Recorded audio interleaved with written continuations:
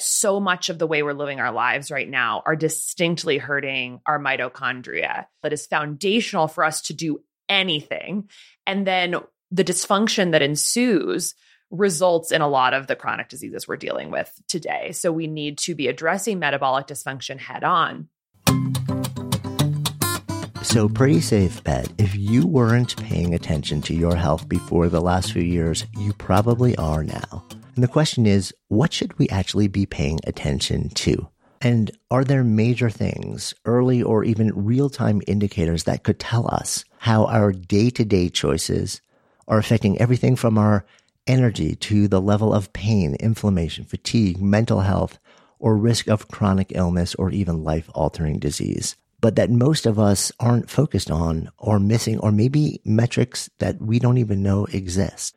These are the questions I pose to today's guest, Dr. Casey Means, as we explore the world of metabolic and mitochondrial health and how technology is now becoming available on more of a mass scale that can help us really reclaim control over so many aspects of our immediate and long-term well-being, and even guide our behavioral choices from food to movement to meditation to conversations to what we say yes or no to in real time. And I also share my own experience running my own personal experiments with this very emerging tech. So Casey is a Stanford-trained physician who's on a bit of a mission to maximize human potential and reverse the epidemic of preventable chronic disease by empowering people with tech-enabled tools that really help them make better lifestyle choices. Making a big change herself, leaving the practice of medicine behind. And we talk about why she made this choice in a fair amount of detail. It's pretty big. She's now the chief medical officer and co-founder of metabolic health company Levels, and also the associate editor of the International Journal of Disease Reversal and Prevention. Her perspective and insights have recently been featured everywhere from New York Times to Men's Health, Forbes, and so many other places. In this conversation, we dive into a series of really critical insights about metabolic health. What is metabolic health, even when we're talking about it? What is mitochondrial health? All these sort of, like medical terms. What does it actually mean to us on a lived day-to-day experience? And what is the impact on everything from our overall health and energy levels to potentially life-altering or even ending conditions? And how can science and tech begin to change the game and give people more power in making better decisions before we unwittingly head down the road to declining wellness? So excited to share this conversation with you. I'm Jonathan Fields, and this is Good Life Project.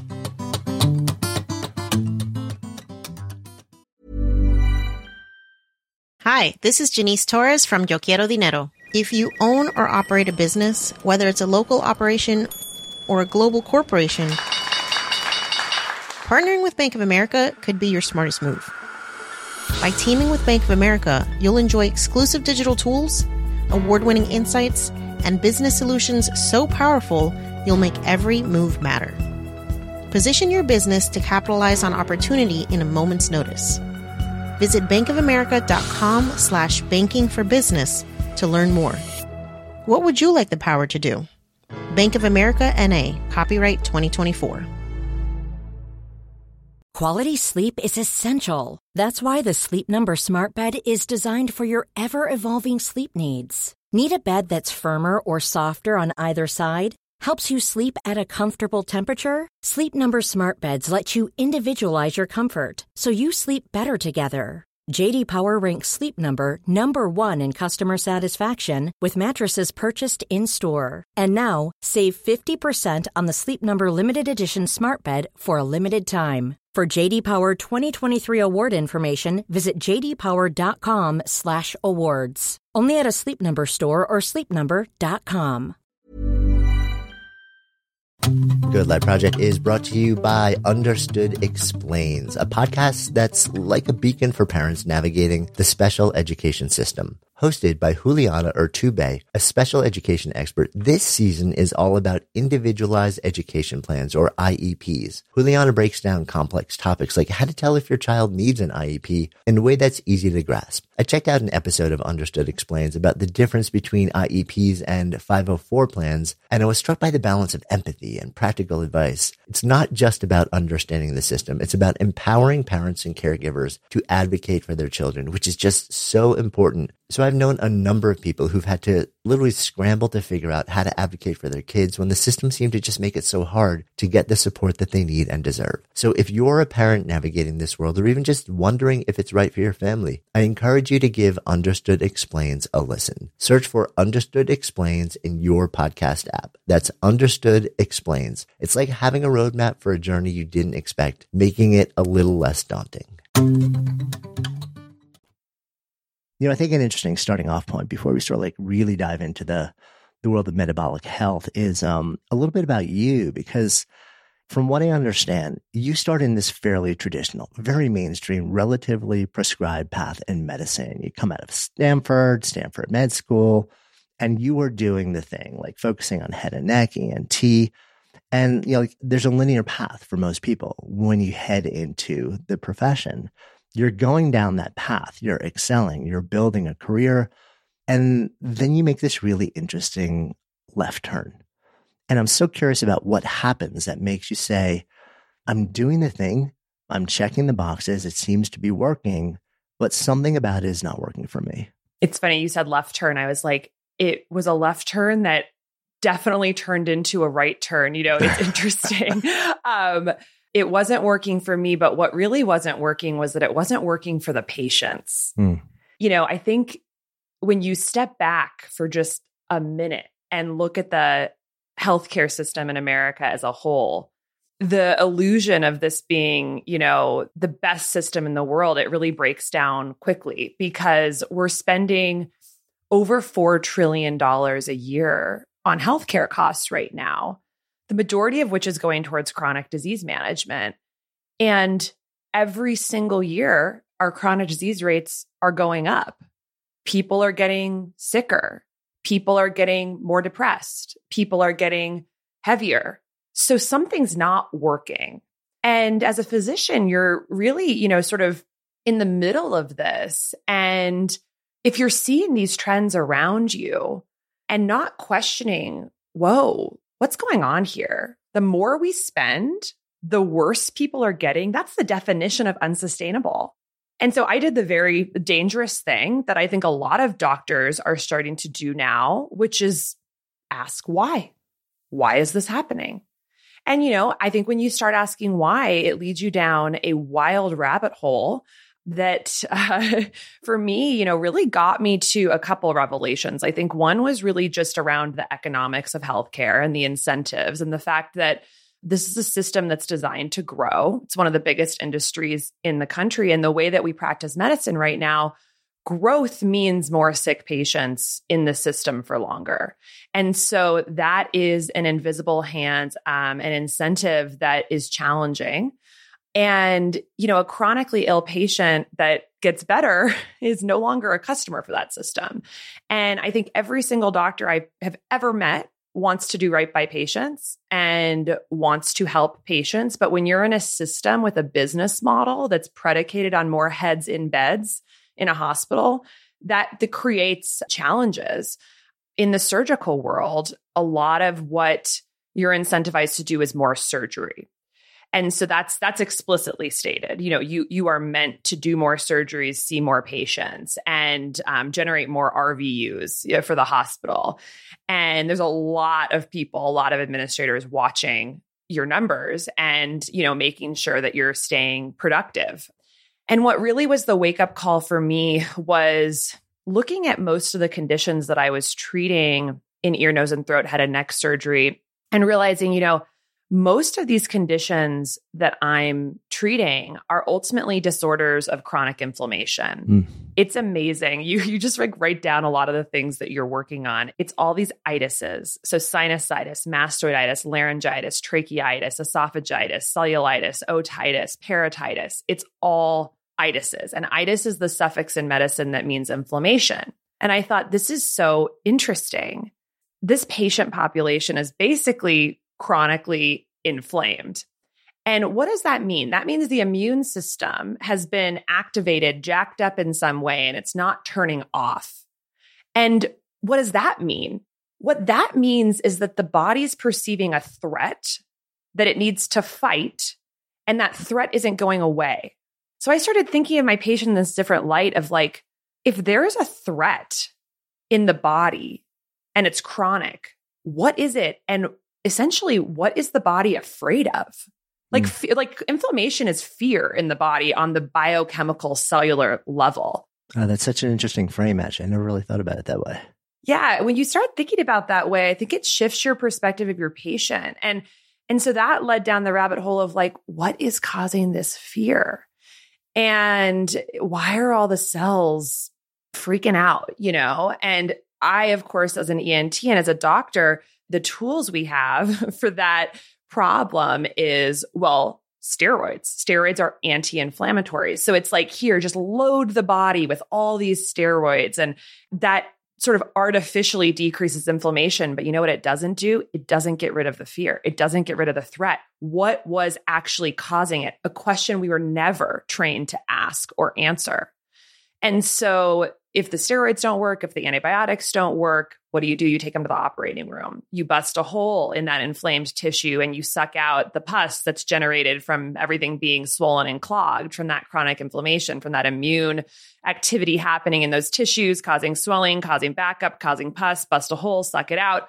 Again, does nothing for the threat, does nothing for the fear, does nothing for the underlying physiology that's leading to that. And so this was a system, that in my little very focused world of the body, I could no longer really feel good about just doing sort of what I felt to be sort of superficial reactive approaches. And so that's what led me on what now has been an over, 4 or 5 year journey towards doing something differently and sort of really getting to the root of that question is, what are all these American bodies afraid of? What are they reacting to? And I think a second piece of this was just having gone through medical school, of course, and having a framework for sort of what was the root cause of a lot of the chronic conditions we were seeing, which felt so separate from ENT. Like you look at our chronic diseases like stroke, Alzheimer's, cancer, type 2 diabetes, obesity, chronic liver disease, and they feel very, very separate from the ENT conditions.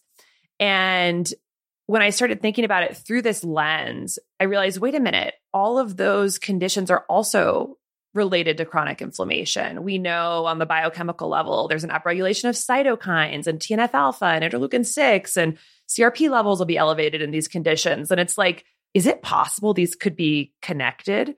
Is it possible the body is all connected?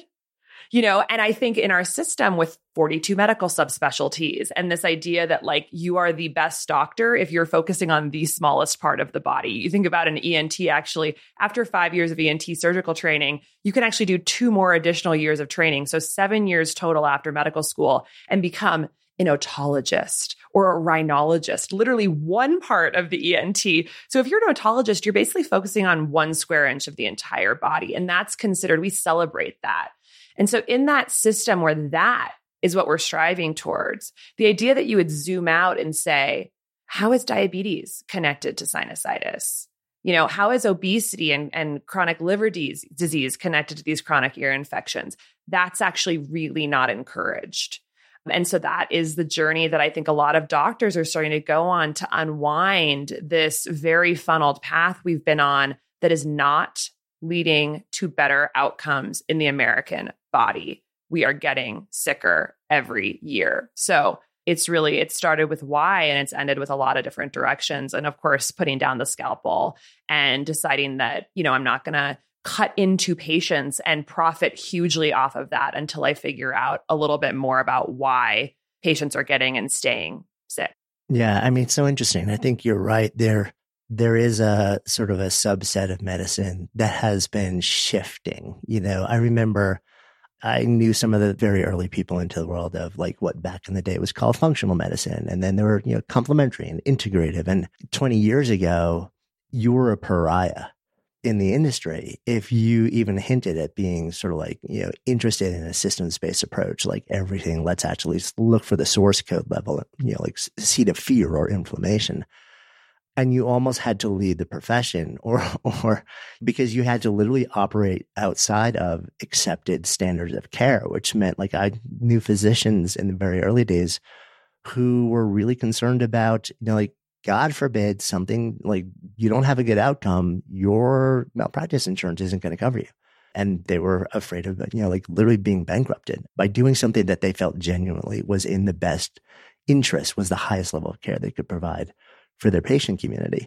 It's amazing to me and hopeful to see that there does seem to be a sea change happening within the industry. It still feels like it's very early days. And I think a lot of the installed base still raises eyebrows. But am I imagining that into existence, or does there seem to be a growing movement? I do agree that there is a movement starting or growing. And I absolutely feel that I am continuing, on the shoulders of giants, people like Andrew Weil and Mark Hyman and Jeff Bland and Sarah Gottfried and Terry Walls and just incredible David Perlmutter. The list goes on and on and on, who were the people who 20, 30 years ago started asking why. But it's still definitely a minority of doctors. In many states, healthcare is one of the first or second largest employers. And so, you don't, there's that saying or something of like, you don't, something's like creating someone's livelihood, like it's a little bit less of an incentive for them to really question it. And so I have empathy for that. And I think there were a lot of like privileges I had in my life that allowed me to step away, to be honest. Like, for instance, the top one being a super supportive family and just a family sense that actually questioning things and doing things differently is very celebrated, as opposed to something that, like my family basically threw a party when I decided to leave, the surgical world for these very philosophical reasons, versus I had several, colleagues at the time who were desperate to break out, but couldn't for different reasons. They were, supporting their families month to month. They did not feel like they could disappoint the family that had gone into debt to put them through medical school, et cetera. So there's a lot of forces that keep people, in the system that I have a lot of empathy for. But I do think there's more and more opportunity. The wellness space has exploded, for instance. And so there's just generally more opportunity, I think, for people to have a bit of a path when they exit. There's the Institute for Functional Medicine. People can get additional training and start their practice. So that is different, but it's still, in some ways, demonized within the system because it's a threat to the system as it is. If you start saying like, hey, I actually think a lot of these conditions are connected and maybe we should treat at that level, and maybe that would actually help all these patients' symptoms and conditions. Well, that is actually a big problem for the 15 subspecialists that patient is seeing. But that is the belief that I think a lot of these more forward-thinking practitioners have, which is that there are some root cause pathways that we know are related to so many of our conditions. And we actually know a lot of them are modifiable through diet and lifestyle. And so chronic inflammation being one of them, mitochondrial dysfunction being another one. If you go on PubMed and search essentially every chronic disease right now that's killing Americans and search mitochondrial dysfunction or mitochondria behind it, you're going to see dozens and dozens and dozens of papers.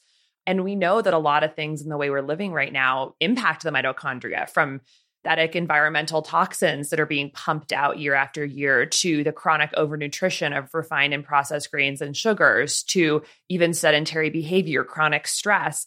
And so you start, I think a lot of what this ends up becoming is becoming a person who either on paper or in your mind starts creating a lot of Venn diagrams about, okay, this physiologic pathway overlaps with all of these conditions, which overlaps with some of these nutritional and dietary strategies. So what's the center of that? And is that the future of medicine? And I think the answer is yes. And I think that's really, really exciting, but it does take a sort of stopping and pulling yourself, popping up from what you're doing and looking around. And The name for what this is called is systems and network biology, which has ultimately kind of led into this new world of functional medicine. But really what it is a whole multi-decade movement towards the systems and network biology, which basically the way to visualize it is if you imagine like 5 conditions right now, the way we look at it. So let's say cancer, arthritis, depression, fatty liver disease, Alzheimer's, dementia. Right now in our system, those would be completely siloed. They'd be in 5 different silos. They would have 5 different medications, obviously, chemotherapy for one, insulin and metformin for another, nonsteroidal anti-inflammatories for another, an Alzheimer's drug. 5 different medications, no question, 5 different doctors. But in a systems and network biology approach, imagine taking each of the conditions and starting to draw lines between them. And those lines are physiologic cellular pathways that we know are active or upregulated or downregulated in all of them. So for instance, the NF-kappa B inflammatory pathway, genetic pathway, may be upregulated in all of them. Or TNF-alpha, this inflammatory cytokine, upregulated in all of them. That web, so you go from silos to a web. And that web, where there's connections between several things, then you start thinking maybe we treat that connecting factor and maybe all of them would get better. So it's a totally, totally different approach than the way we approach things in medicine. And they say that it takes, there's studies that show it takes 17 years to move from what's in the research to what's in clinical practice. And we are in the middle of that right now, basically. That's what we're in right now is like, because of proteomics and metabolomics and all the genomics things that have happened over the last 15, 20 years, we actually understand much more what's going on cellularly in the body and disease. We used to not be able to see on that level. We didn't have the tools. So all we really had was the symptoms and the signs, what does the blood work show and what are the symptoms? And so if you're looking at things through the lens of symptoms, or even looking at the tissue under the microscope, a liver cell looks different than a brain cell. A liver cell looks different than a pancreatic cell. So the people looking things under the microscope, the people looking at the symptoms, they all do look different, of course. So you'd think, of course they need to be treated differently. But then when you go a level deeper, when you look at the actual cellular pathways, and this is recent stuff, you realize, holy shit, maybe they're actually the same. And they're actually just showing up in different cell types as different quote unquote diseases. But really, maybe we need to look at this as like, oh my God, what if there's actually some similarities here we can treat? So we're in that awkward in-between zone where this is becoming more understood, but it hasn't moved into clinical practice yet. And because of course that would really shift things in the system. And so now practicing in that way is essentially by a lot of people called pseudoscience because it hasn't yet made it from sort of the more research to the clinical realm. And so that's the challenge. But I do think, yes, to answer your question, there's wonderful trends happening. And I think it's a very exciting and optimistic time. And every single day I get messages from doctors who are looking to move in this direction. And that really, really heartens me. Yeah, no, I love seeing that also. And, in places like Cleveland Clinic, like major institutions now starting to embrace it and then creating training and educational programs for physicians who've been in the field for decades often to come say, hey, listen, consider this. I think the more you see things like that, the more you see big credible institutions saying there's something to this, the more it's going to start to ripple out. But I agree, we still have a minute or two before it really reaches a tipping point. Hi, this is Matt and Sean from Two Black Guys with Good Credit. If you own or operate a business, whether it's a local operation or a global corporation, partnering with Bank of America could be your smartest move. By teaming with Bank of America, you'll enjoy exclusive digital tools, award-winning insights, and business solutions so powerful you'll make every move matter. Position your business to capitalize on opportunity in a moment's notice. Visit bankofamerica.com/banking for business to learn more. What would you like the power to do? Bank of America, N.A., copyright 2024. This message comes from BOF sponsor eBay. You'll know real when you get it. It'll say eBay Authenticity Guarantee. And you'll feel it. Maybe it's a head-turning handbag, a watch that says it all, Jewelry that makes you look like the gem, or sneakers and streetwear so fresh, every step feels fly. eBay gets it. So look for the blue check mark next to that thing you love. And be confident that every inch, stitch, sole, and logo is checked by experts. With eBay Authenticity Guarantee, you can trust that feeling of real is always in reach. Ensure your next purchase is the real deal. Visit eBay.com for terms. I'm Sandra, and I'm just the professional your small business was looking for. But you didn't hire me because you didn't use LinkedIn Jobs. LinkedIn has professionals you can't find anywhere else, including those who aren't actively looking for a new job, but might be open to the perfect role, like me. In a given month, over 70% of LinkedIn users don't visit other leading job sites. So if you're not looking on LinkedIn, you'll miss out on great candidates like Sandra. Start hiring professionals like a professional. Post your free job on linkedin.com/people today.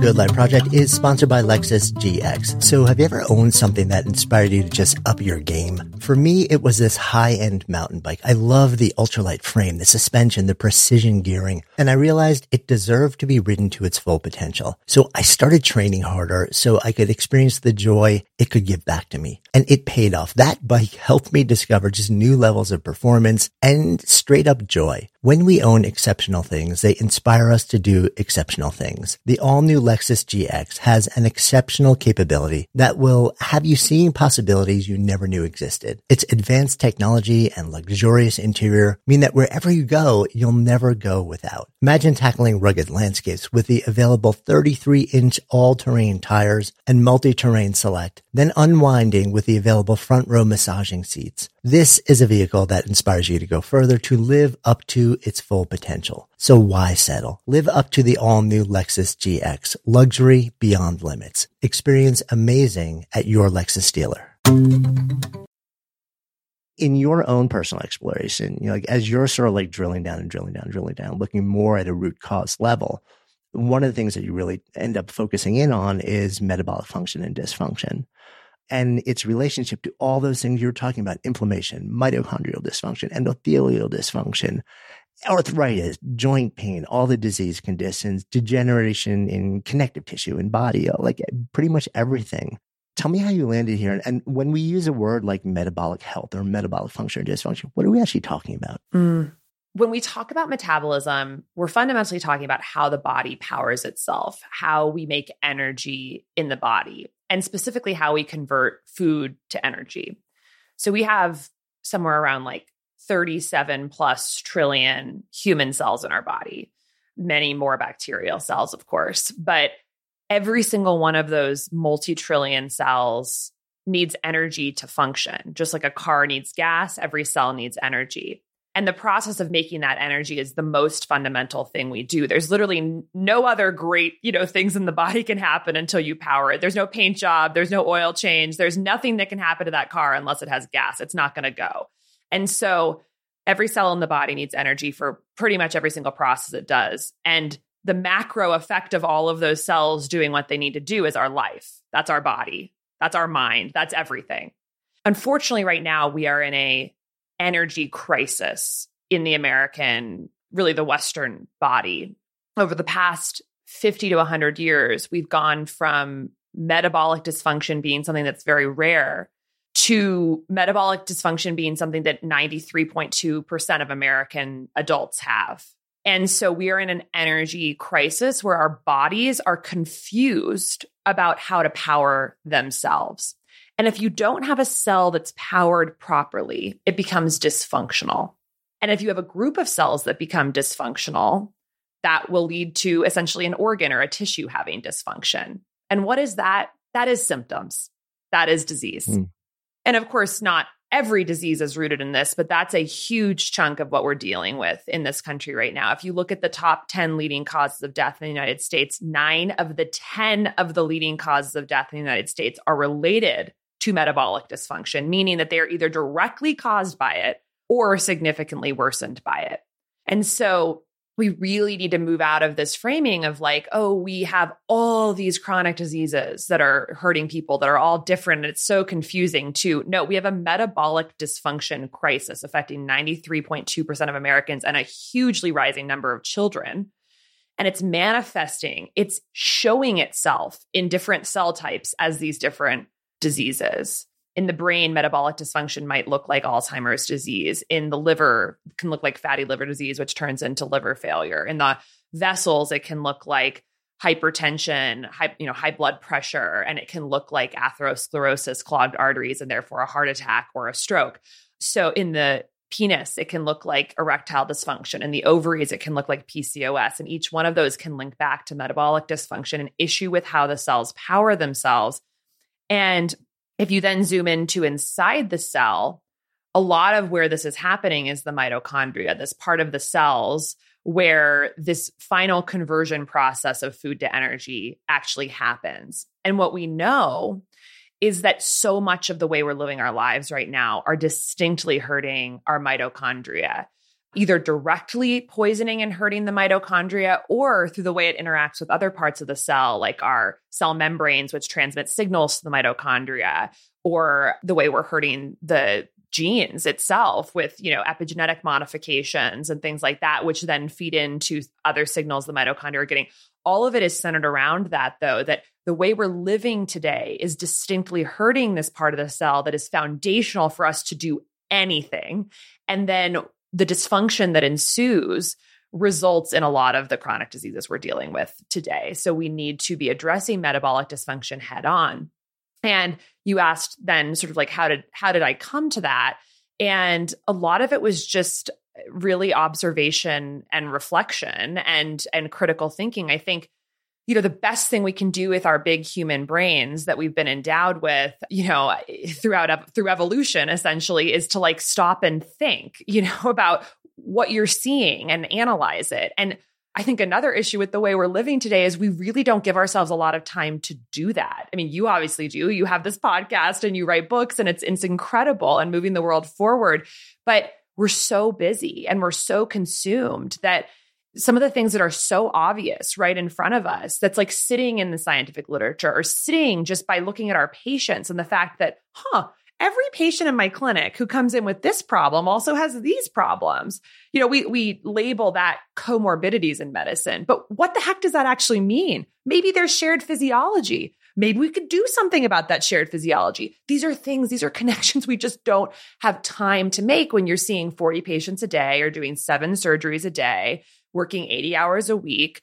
And also with the litigiousness, like that you talked about on top of it, where if you step a toe out of the official guidelines of how you're told to practice, you could like literally go to jail or have fear of that. I mean, that doesn't, but that's sort of the world we're living in. And I think that it really just started with observation and friction, followed by observation, curiosity, and digging. And then, so inflammation was kind of the start of it, because that was the thing that sort of kicked off my curiosity with the ENT, and then how it led to the metabolic focus in my life is because when you actually start digging deeper than inflammation, we think about inflammation as a root cause of a lot of chronic diseases now, but there's actually a layer deeper to it, because it's like, still, what is causing that inflammation? What is the fear?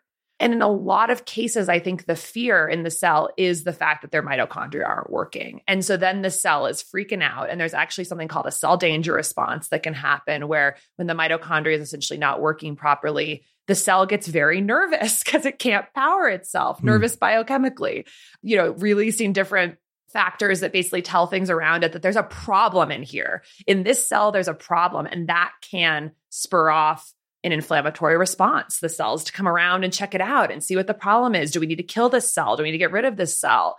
And so when you go even deeper than the inflammation, basically that led me to really understanding mitochondrial dysfunction. When mitochondria are dysfunctional, they actually produce a lot of reactive byproducts called reactive oxygen species. These are these damaging free radicals that you hear about that go around and damage other things in the cell. This all kicks off that sort of just vicious cycle. So I think of inflammation, oxidative stress, and mitochondrial dysfunction kind of as a vicious cycle. And I think of these as almost like in my mind, I kind of think of these like 3 sinister actors that kind of work together to create most of our $4 trillion healthcare costs and most of the pain and suffering that we're seeing in the United States, physically and mentally. But that's sort of the negative way to look at these processes. The other way to look at these processes is that these are actually totally understandable responses from cells that are dealing with factors that they were never intended to deal with. We were never intended to have our mitochondria and our cells have to process 150 pounds of refined added sugar per year. That is crazy that the body would ever have to see that amount of this substrate and process it. It stresses the cells. It stresses all the cellular machinery. We have tens of thousands of synthetic chemicals that are barely regulated by our government that our bodies are now being barraged in our personal care products, our air, our water, our food, on top of our food, in our food. The body's like, whoa, what do I do with all this?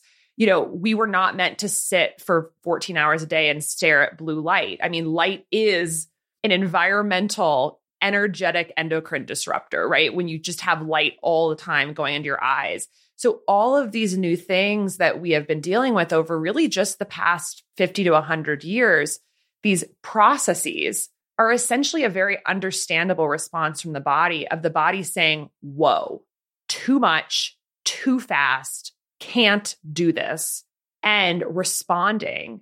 And that response, unfortunately, looks like these awful symptoms of diseases that we have. So I think one of the real maxims of functional medicine is symptoms are a sign from the body of what is wrong inside. It's a gift. Symptoms are a gift.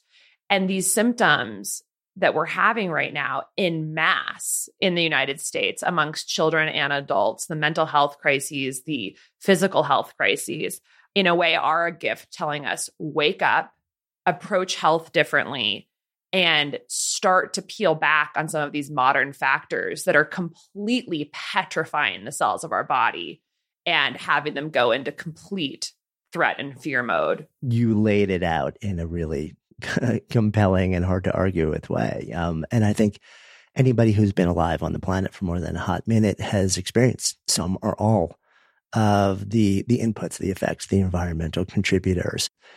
And we're probably feeling it in our bodies, in our minds, in our state of wellness or lack of wellness in so many different ways. Another interesting shift in my mind, which is, so you're now the one of the co-founders and the chief medical officer of this company called Levels, where a lot of the focus is on making the measurement and decision-making around individual glucose regulation available to the masses in a way where generally you would only be given access to technology which was remotely like this if somebody had already diagnosed you as having diabetes or very close to having that. Talk to me about the line that you've drawn between glucose regulation or dysregulation and all these things that we're talking about, and why you decided to focus in on this as sort of like one of the big linchpin levers. Yeah. So this is sort of the next layer of the onion and the funnel that I kind of was going through, which is, okay, so we've got the average American has screwed up mitochondria and metabolic health. So now we need to fix that, right? Like we got to fix this. And I'm on this planet to have as big a positive impact as I possibly can. I know that I'm here. I want to have the biggest possible impact I can. So if we're going to have the biggest possible impact on this problem, we've got to fix people's mitochondria. And what are the ways we can do that? The things we were talking about, these environmental inputs. And I'm certain that one of the most useful things that people can do is pull back on the just outrageous amount of refined sugars and refined ultra-processed grains that we're eating that essentially are barraging the body constantly with this substrate they have to process. So glucose, sugar, is one of the primary things that we use to convert into energy in the body.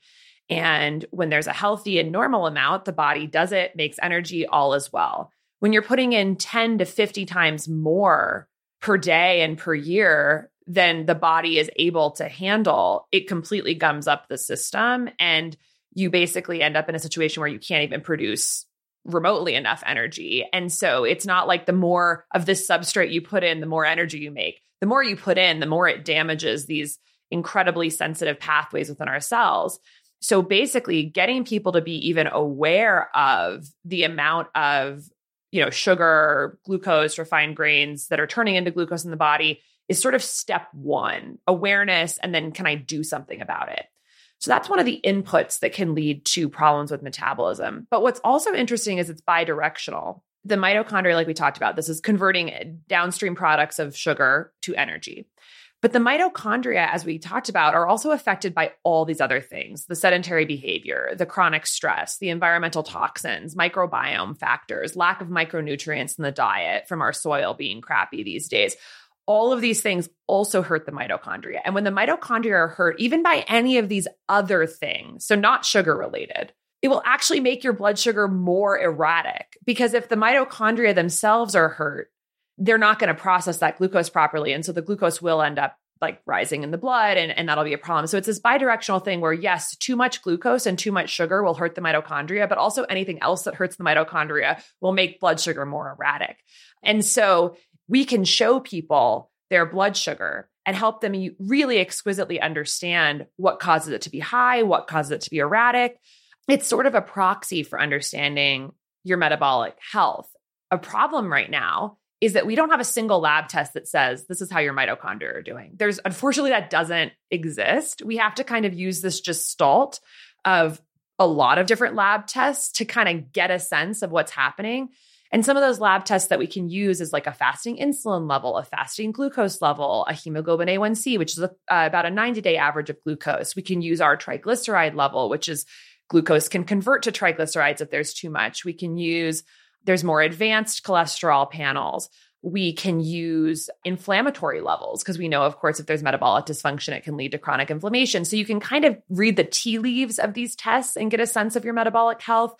You can look at the amount of fat that's around your organs, which, the simple way to do that is a waist to hip ratio, but you can also do more quantitative metrics. So we're kind of looking at this, and you can squint and kind of get a sense of metabolic health. But a really key factor in all of that is how erratic are your blood sugar levels? And so that's really what led to Levels, which is, of course, empowering people with continuous glucose monitors to see what's going on with their blood sugar and figure out how to tweak these environmental factors in their life to keep that a lot more stable. Because if you can keep that level more low and stable, it tells you two things. One is that you're essentially putting less stress and pressure on your body to handle a barrage of this, which we know is going to, overwhelm our cells. But two, if you're also affecting all those other factors like the stress and the sleep and the microbiome factors, micronutrients, environmental toxins, exercise, et cetera, you're going to start seeing your blood sugar levels get more stable as well. So it's kind of both of those pieces, but all of it is sort of centered around how do we create a better environment for our mitochondria, for our cells, so that they can be happy and therefore make us and our lives and our bodies happy, aka less symptoms, less disease. And glucose is a great way to a very low-hanging fruit to get at that. So it really started from reflecting on how to have the biggest impact possible. What is the lowest hanging fruit to help people do that? What is the most actionable way we can help people do that?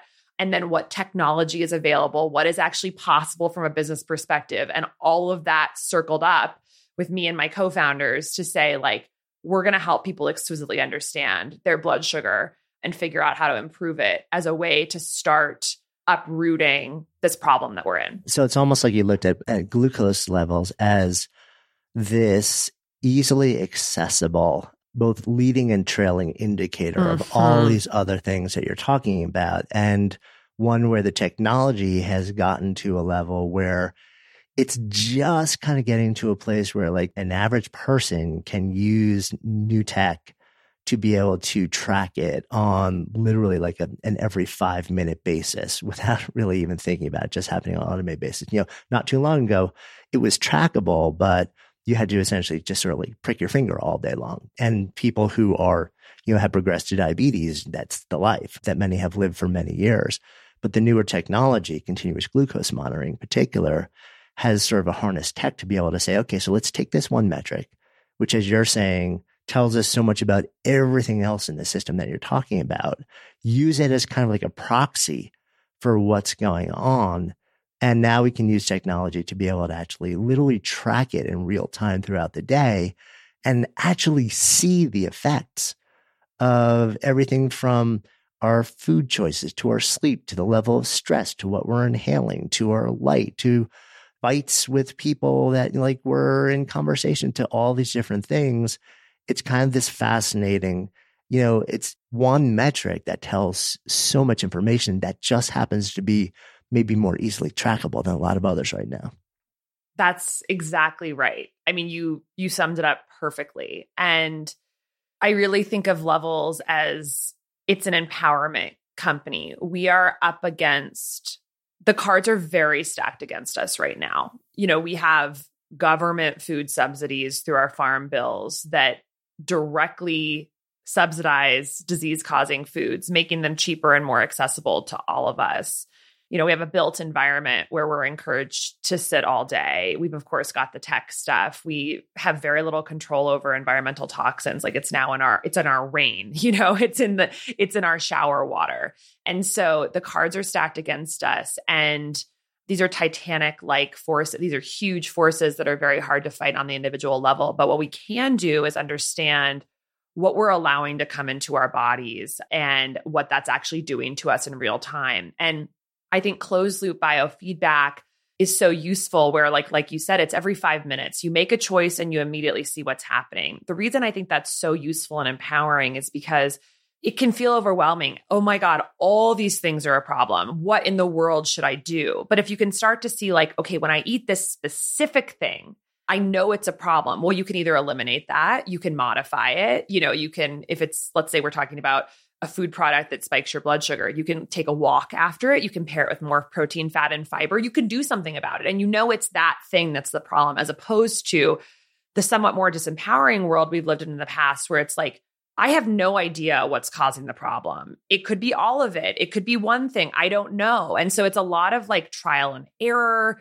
It's a lot of like, just throwing spaghetti at the wall and seeing what's work. And this just really tightens that up and allows you to do experiments, to test things, to figure out what's causing, maybe a problem versus other things, and then learn to modify. And I think what we see in our member base is that very quickly people figure out what factors are affecting them and can make rapid improvement. And, people can say like, oh, well, that must just make you obsessive about tracking your data and all that. And I actually think for me personally, it's made things a lot less obsessive in sort of a health journey, because as opposed to thinking, having to do trial and error with everything, you can zero in on some specific things that are causing problems. So to make that more concrete, for me, for example, like my food is very, very dialed in. Like I pretty much know what works for me, what keeps my blood sugar stable, what's nutrient dense. But my sleep is a problem. Like I stay up, I'm writing a book right now. I stay up really late. I get that creative muse late at night. And I can see directly on my blood sugar monitor that makes my blood sugar high the next day. And so while sleep might be an issue for me, it might not be an issue for you at all. So there's lots of different ways to get to metabolic dysfunction. And it's usually a confluence of factors, like all the things we've talked about today, these different vectors that all intersect at the mitochondria.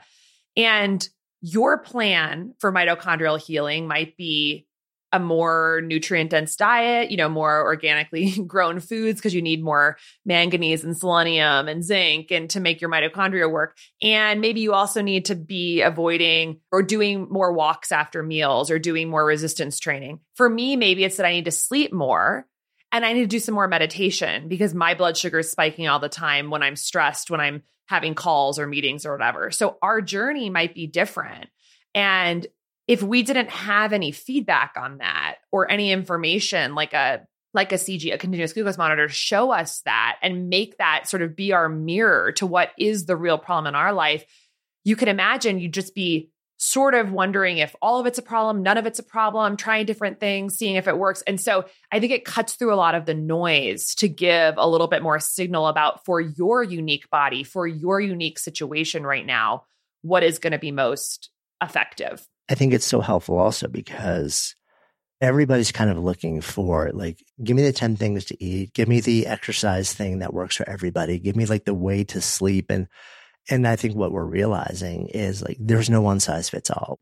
It's not even like there's no one size fits all. There's no one size fits all, even for one person for more than a season or a minute or a month or a week of their life. Like we change, like you just said, if you're writing a book for 6 months, the level of stress or the level of fragmentation or the level of lack of sleep is going to change your metabolic needs for that 6-month window.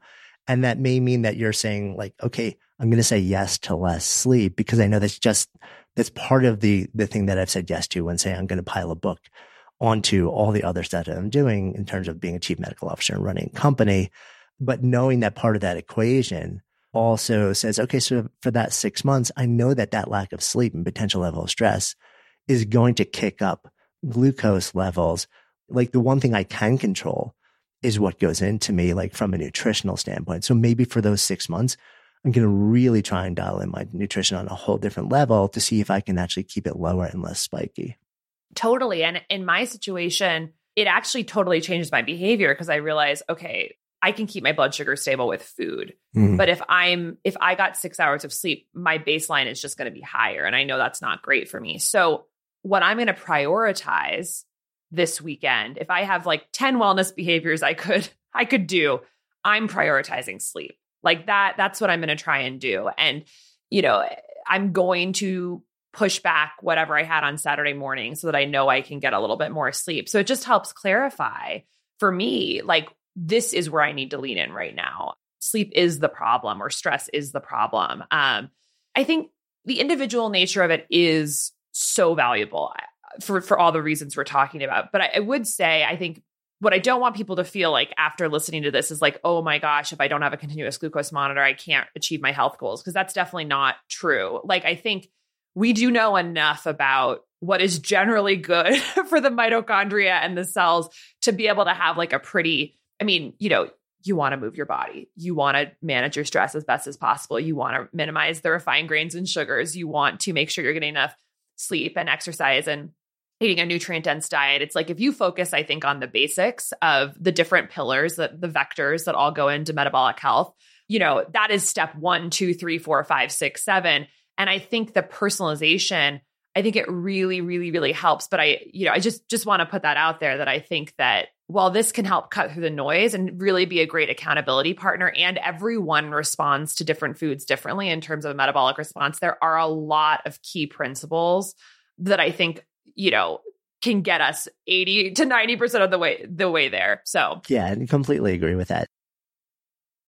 Good Life Project is sponsored by Lexus GX. So have you ever owned something that inspired you to just up your game? For me, it was this high-end mountain bike. I love the ultralight frame, the suspension, the precision gearing, and I realized it deserved to be ridden to its full potential. So I started training harder so I could experience the joy it could give back to me. And it paid off. That bike helped me discover just new levels of performance and straight up joy. When we own exceptional things, they inspire us to do exceptional things. The all-new Lexus GX has an exceptional capability that will have you seeing possibilities you never knew existed. Its advanced technology and luxurious interior mean that wherever you go, you'll never go without. Imagine tackling rugged landscapes with the available 33-inch all-terrain tires and multi-terrain select, then unwinding with the available front-row massaging seats. This is a vehicle that inspires you to go further, to live up to its full potential. So why settle? Live up to the all-new Lexus GX. Luxury beyond limits. Experience amazing at your Lexus dealer.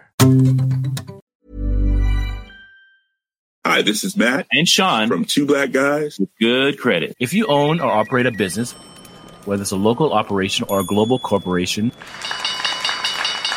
partnering with Bank of America could be your smartest move. By teaming with Bank of America, you'll enjoy exclusive digital tools, award-winning insights, and business solutions so powerful you'll make every move matter. Position your business to capitalize on opportunity in a moment's notice. Visit bankofamerica.com/banking for business to learn more. What would you like the power to do? Bank of America, N.A., copyright 2024.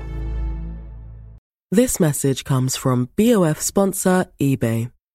You'll know real when you get it. It'll say eBay Authenticity Guarantee. And you'll feel it.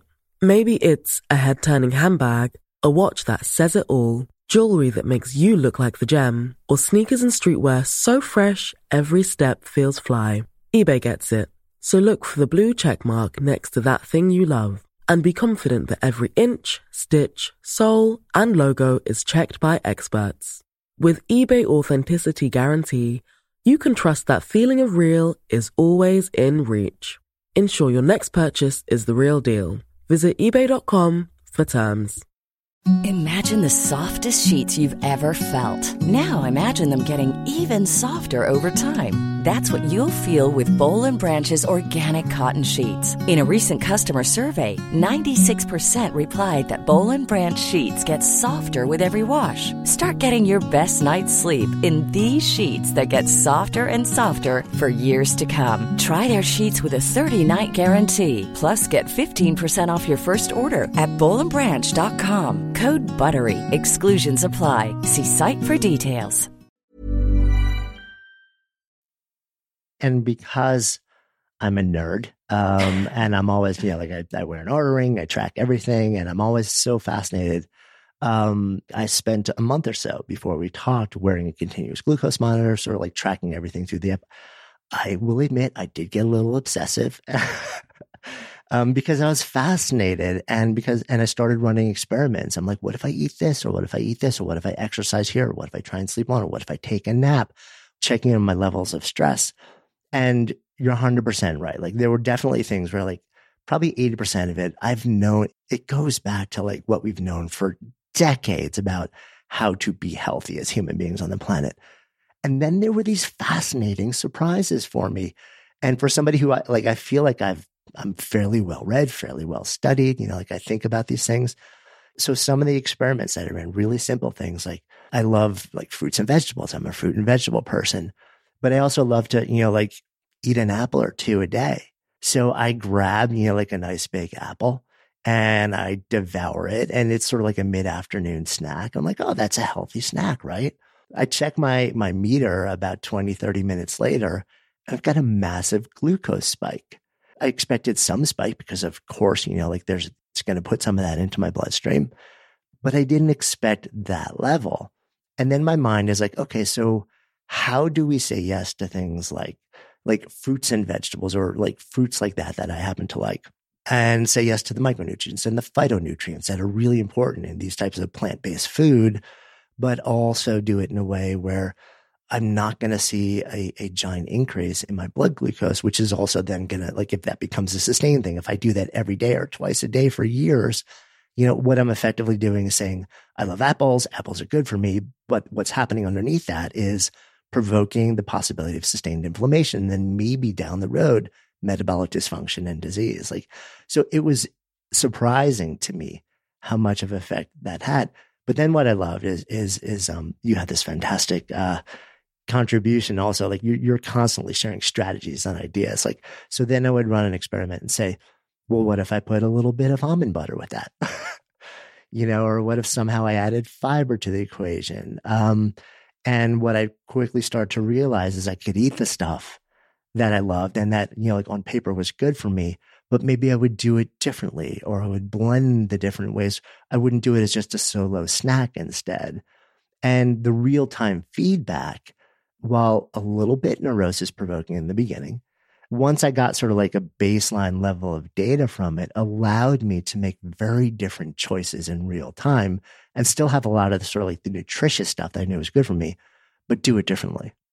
Yeah, that's great to hear that your experience with the apple ended up being one that was sort of the start of a fun path of figuring out, how to maybe modify it or tweak it to allow you to keep eating it without necessarily having some collateral there. I think that's really the positive way, thing to take from it is you could take a walk after eating the apple. You could pair it with fat, protein, or fiber. I tend to do a apple with chia pudding or basil seed pudding because there's 20 grams of fiber in that. And it really, fiber is magical because it actually blocks some of the sugar that gets into through the digestion and also slows digestion.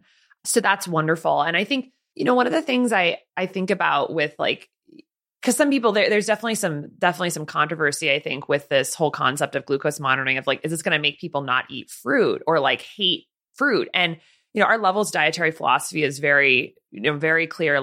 Whole foods are really a problem. this is not the battle we're fighting, is to figure out which whole foods, unrefined foods are better or worse.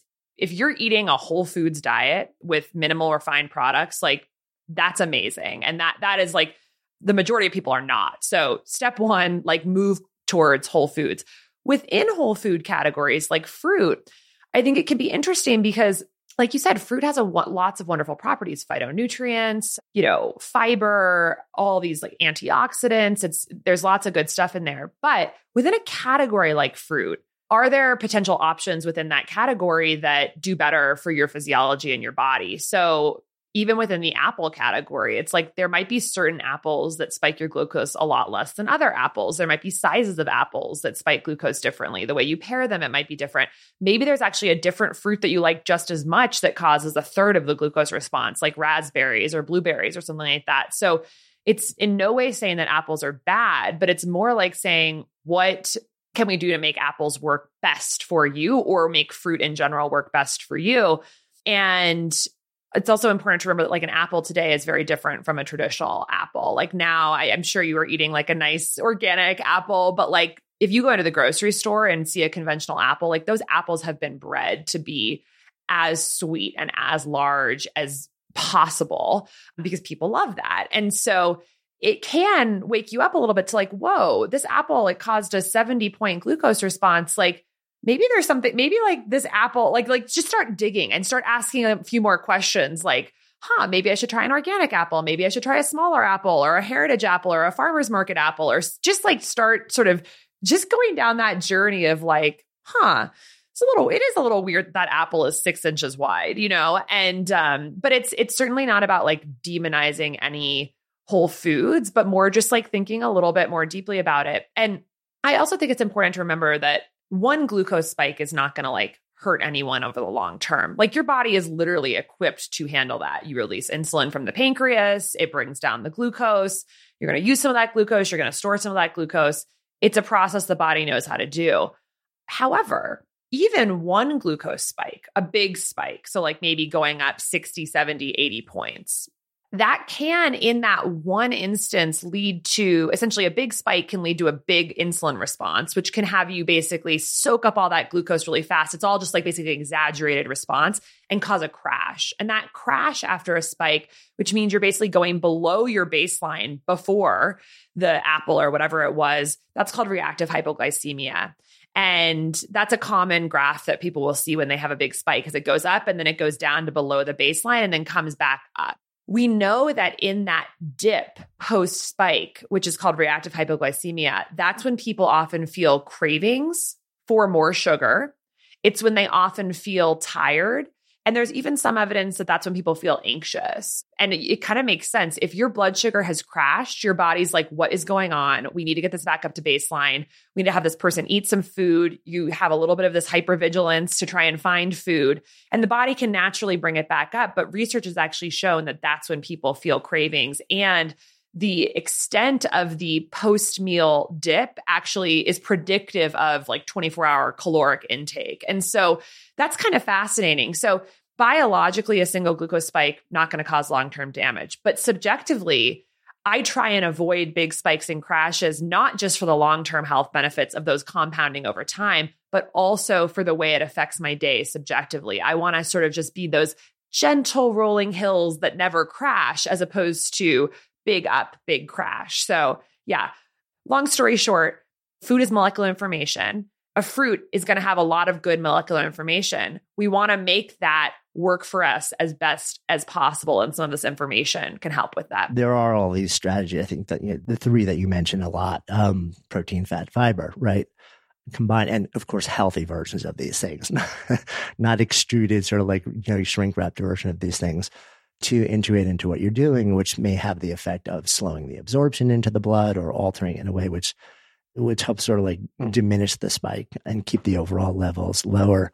The other thing that I thought was really fascinating, so I also happen to I'm an apple guy, and you're probably a guy that I like baked apples. We don't put sugar or syrup or anything in them. I take the exact same apple I would eat during the day and I bake it in an oven. So literally, like, I had the identical glucose spike from eating a full raw apple and then having like a couple of bites of a baked apple, the exact same apple. So preparation must also make some sort of molecular change that changes the way that the exact same food flows into your blood. Would that be right? Yeah. I mean, it's all of us is going to vary person to person, but that is definitely possible. I mean, cooking does change the accessibility of glucose, right? It might make it more easily digestible because with the heat, you've broken down some of the structural elements of the food. And so it might be just easier and more quicker to absorb.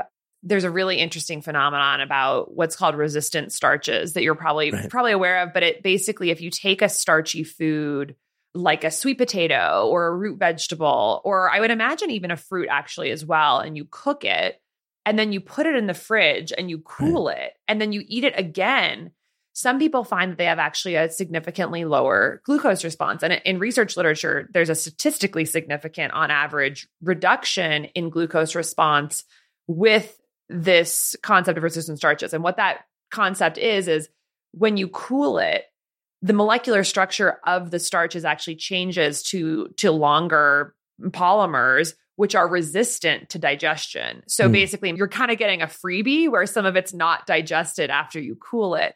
So it's this very cool like chemistry experiment. Now, full disclosure, I've done this in several experiments, rice, sweet potatoes. It does not happen for me. I've never seen, my biggest glucose spike ever was a Japanese sweet potato that I cooked, cooled, and ate. And so it has not actually panned out for me like what the science shows, which is kind of why it's fun to test these things out on yourself. But we certainly see people post on Instagram and other places that they've done this experiment and it's worked for them. So yeah, so that's like another example of how cooking and processing can change the glucose response for the better or for the worse. And, we'll also see some people find that if they take a fruit that they normally eat and add it to a green smoothie or add it to a smoothie, they might have a higher glucose response just because of the blending process.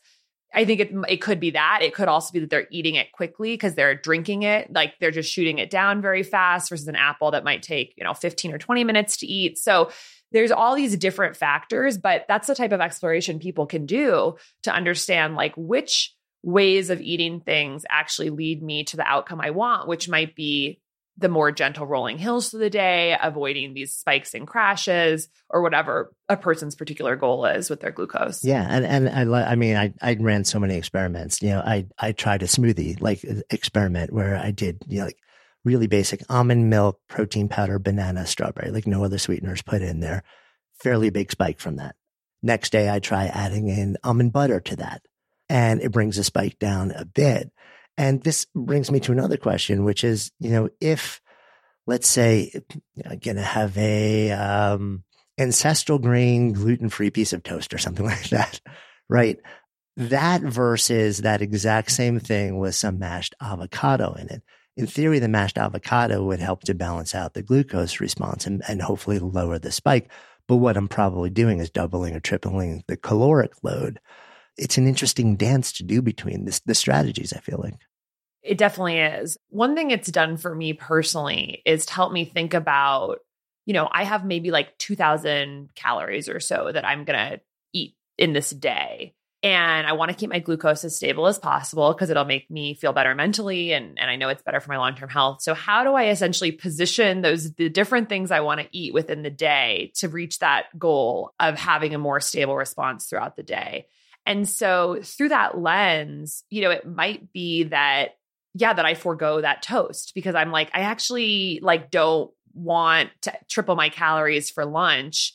And I don't really care that much about the toast. And so I'm just going to skip it. Or maybe you're like, I really, really, really want that toast. And so you're going to eat avocado, but that kind of might impact the other way that you kind of like fit the other calories in. So it helps me kind of just think of things on a little bit of a macro scale and sort of see like, what are the combinations of things I can do to really reach my goals for the day?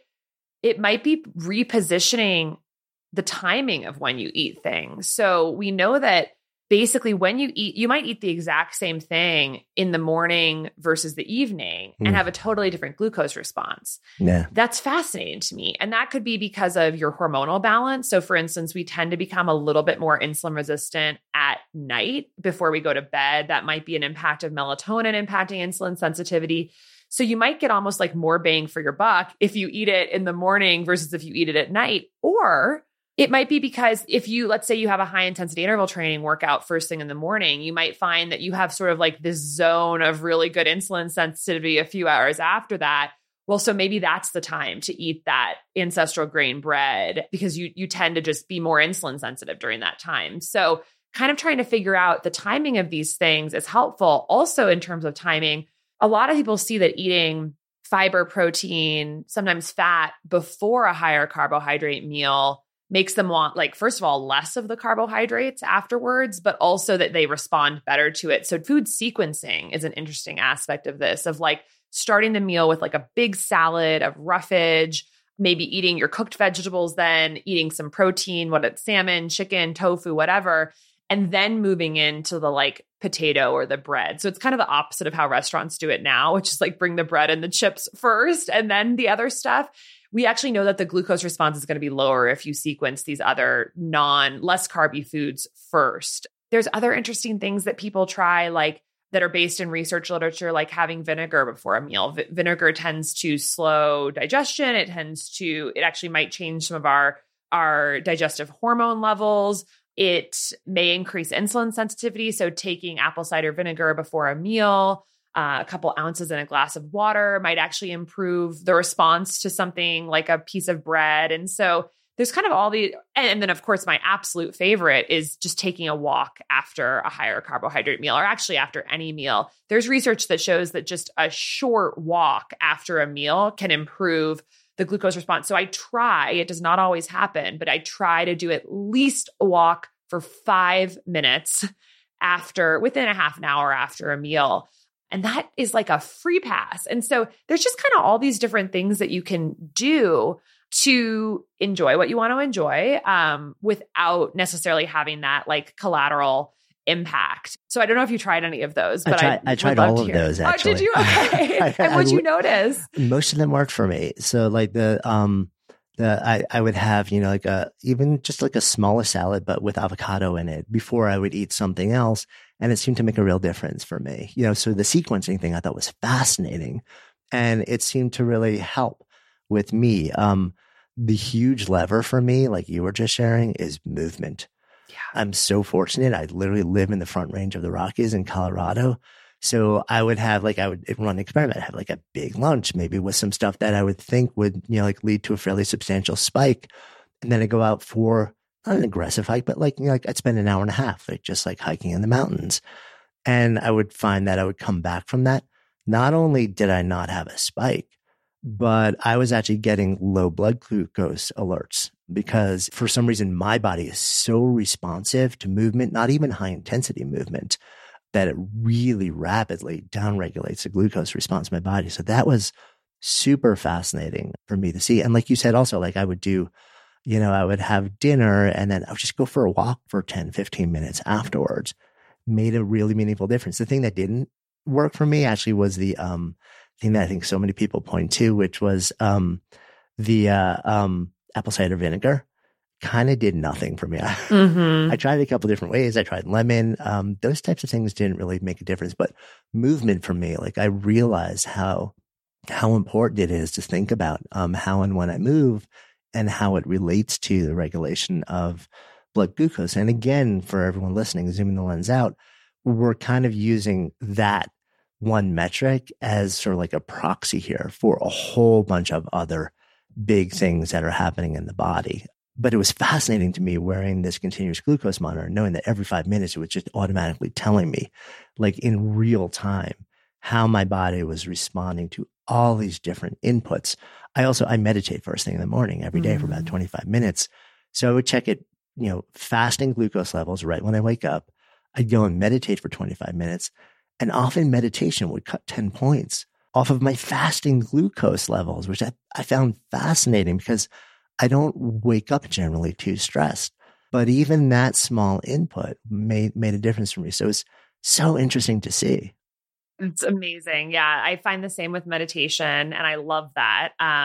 The interesting physiology there is that, sure you're aware of, is that basically our stress hormones can actually tell the liver to dump glucose, because stress is the signal to the body that we probably have to avoid a physical threat, like the lion chasing us or whatnot. And so the body is very smart and kind to us and says, we are going to mobilize some glucose for you to escape whatever this threat is.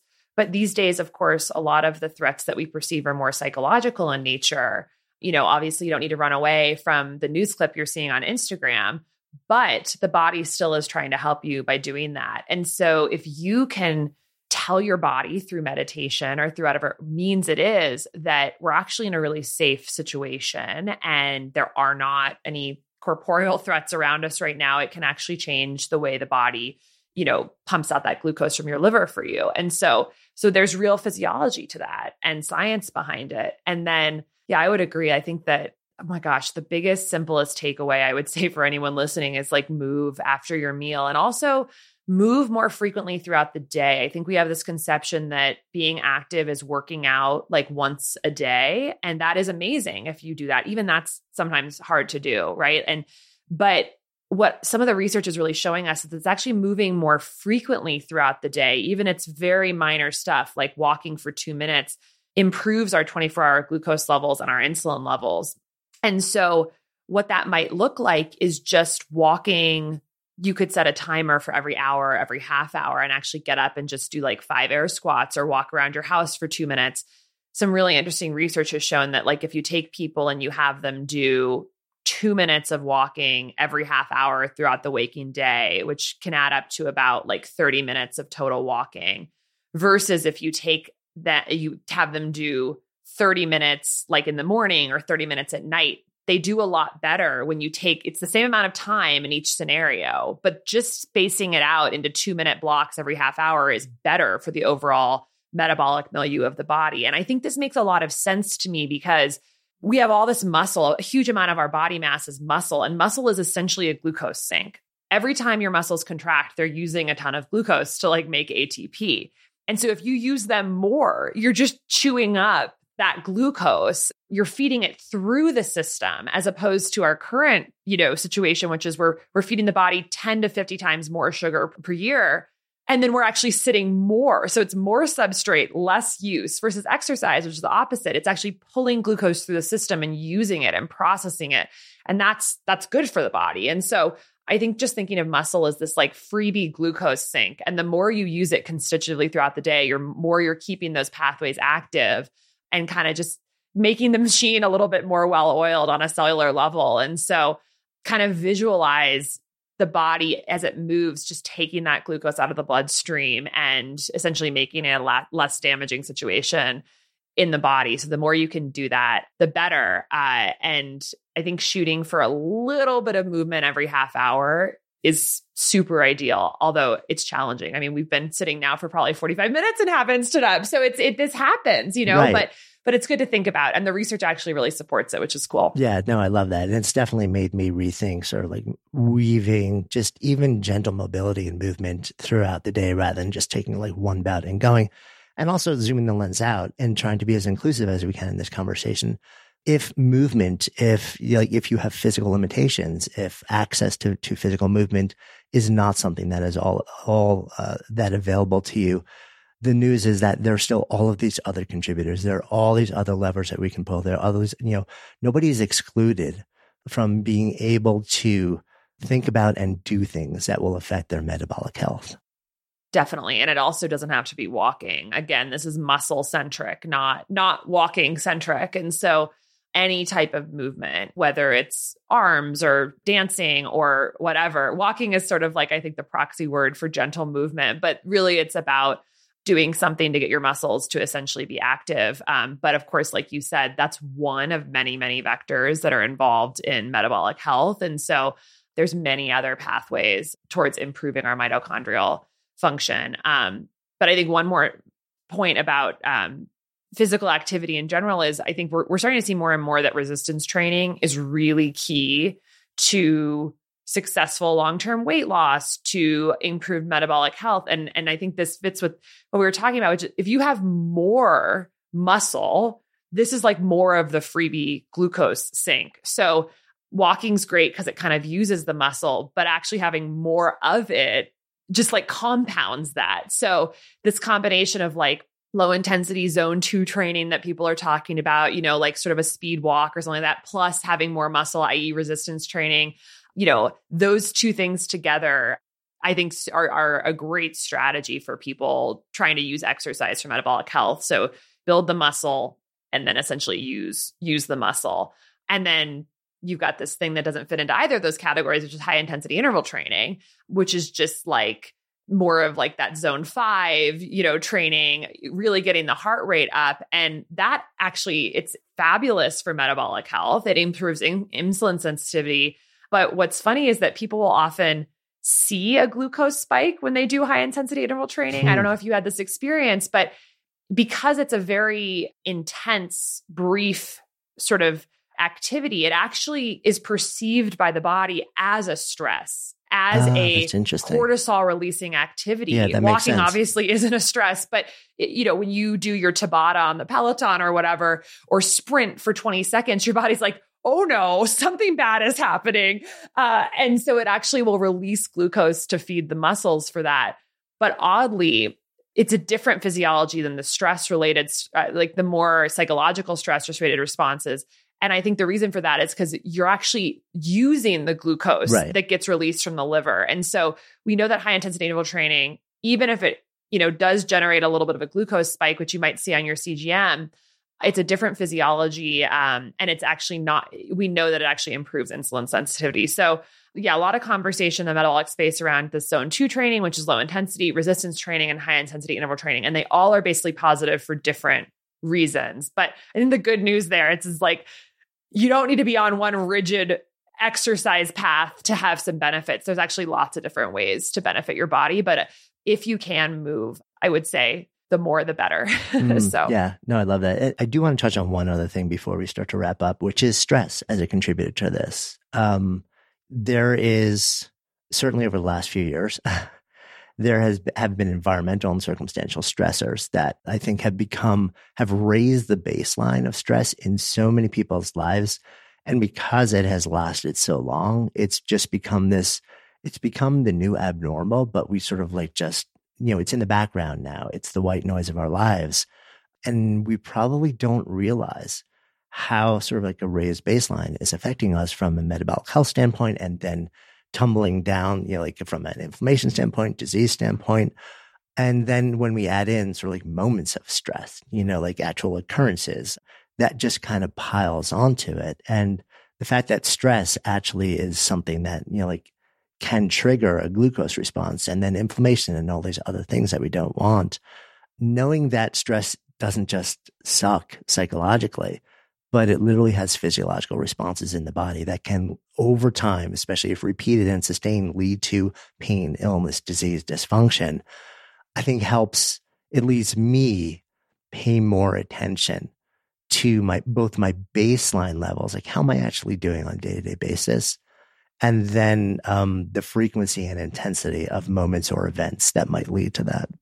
Yeah, it's such a big one. And it actually ties back, I think, to the beginning of this conversation, talking about the inflammation and what is really going on in the body, which I think of inflammation as sort of biochemical fear. And when we can certainly think our way into metabolic dysfunction, I think that literary way, I don't totally mean that, but there's some truth to it.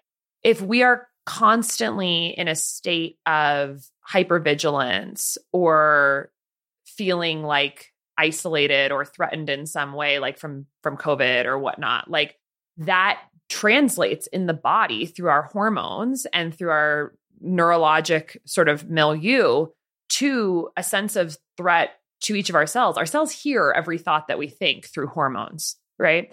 And so part of digging our way out of this chronic disease epidemic that we're facing is really people coming to terms with the psychological aspect of our modern lives. And I think on an individual and societal level, we need to be working really hard towards giving people tools, strategies, communities to help with the chronic stress, hypervigilance, fear, all these things.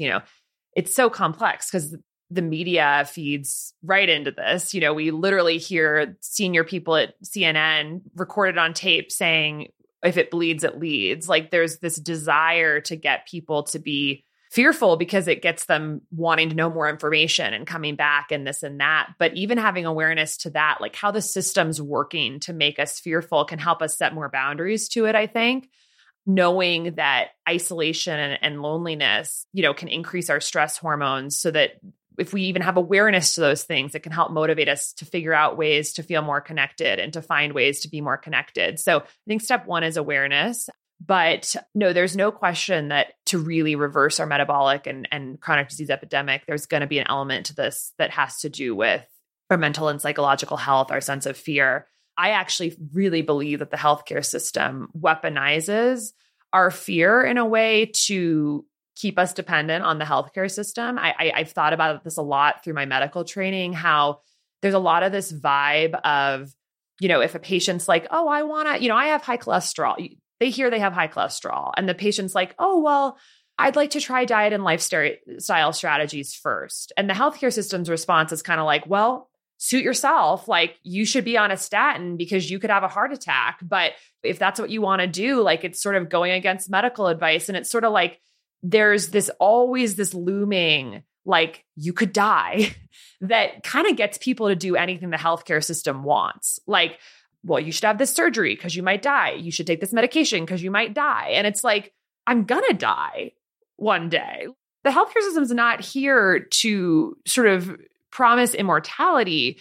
And yet we kind of use this like existential fear of death, I think, against people to really yoke them into doing anything that the doctor wants. And I think it's actually really, it kind of needs to be brought to the surface because there's also just such a difference in information between the doctor and the patient. And that information divide, like the doctor, for instance, like our lab results, they live like essentially owned by the hospital, right? You have to like fill out paperwork to get your own biomarker data. There's this very much like a gap between what the patient has access to, even about their own body and what the doctor does. And that can also generate fear because there's unknowns and you feel like you have to trust and this and that. So something I'm a big proponent for is, people really examining and thinking about this existential like fear of death. And in some ways, working towards reconciling that. Because I think when you overcome that in some ways, you actually have a lot more power against systems that profit off our fear,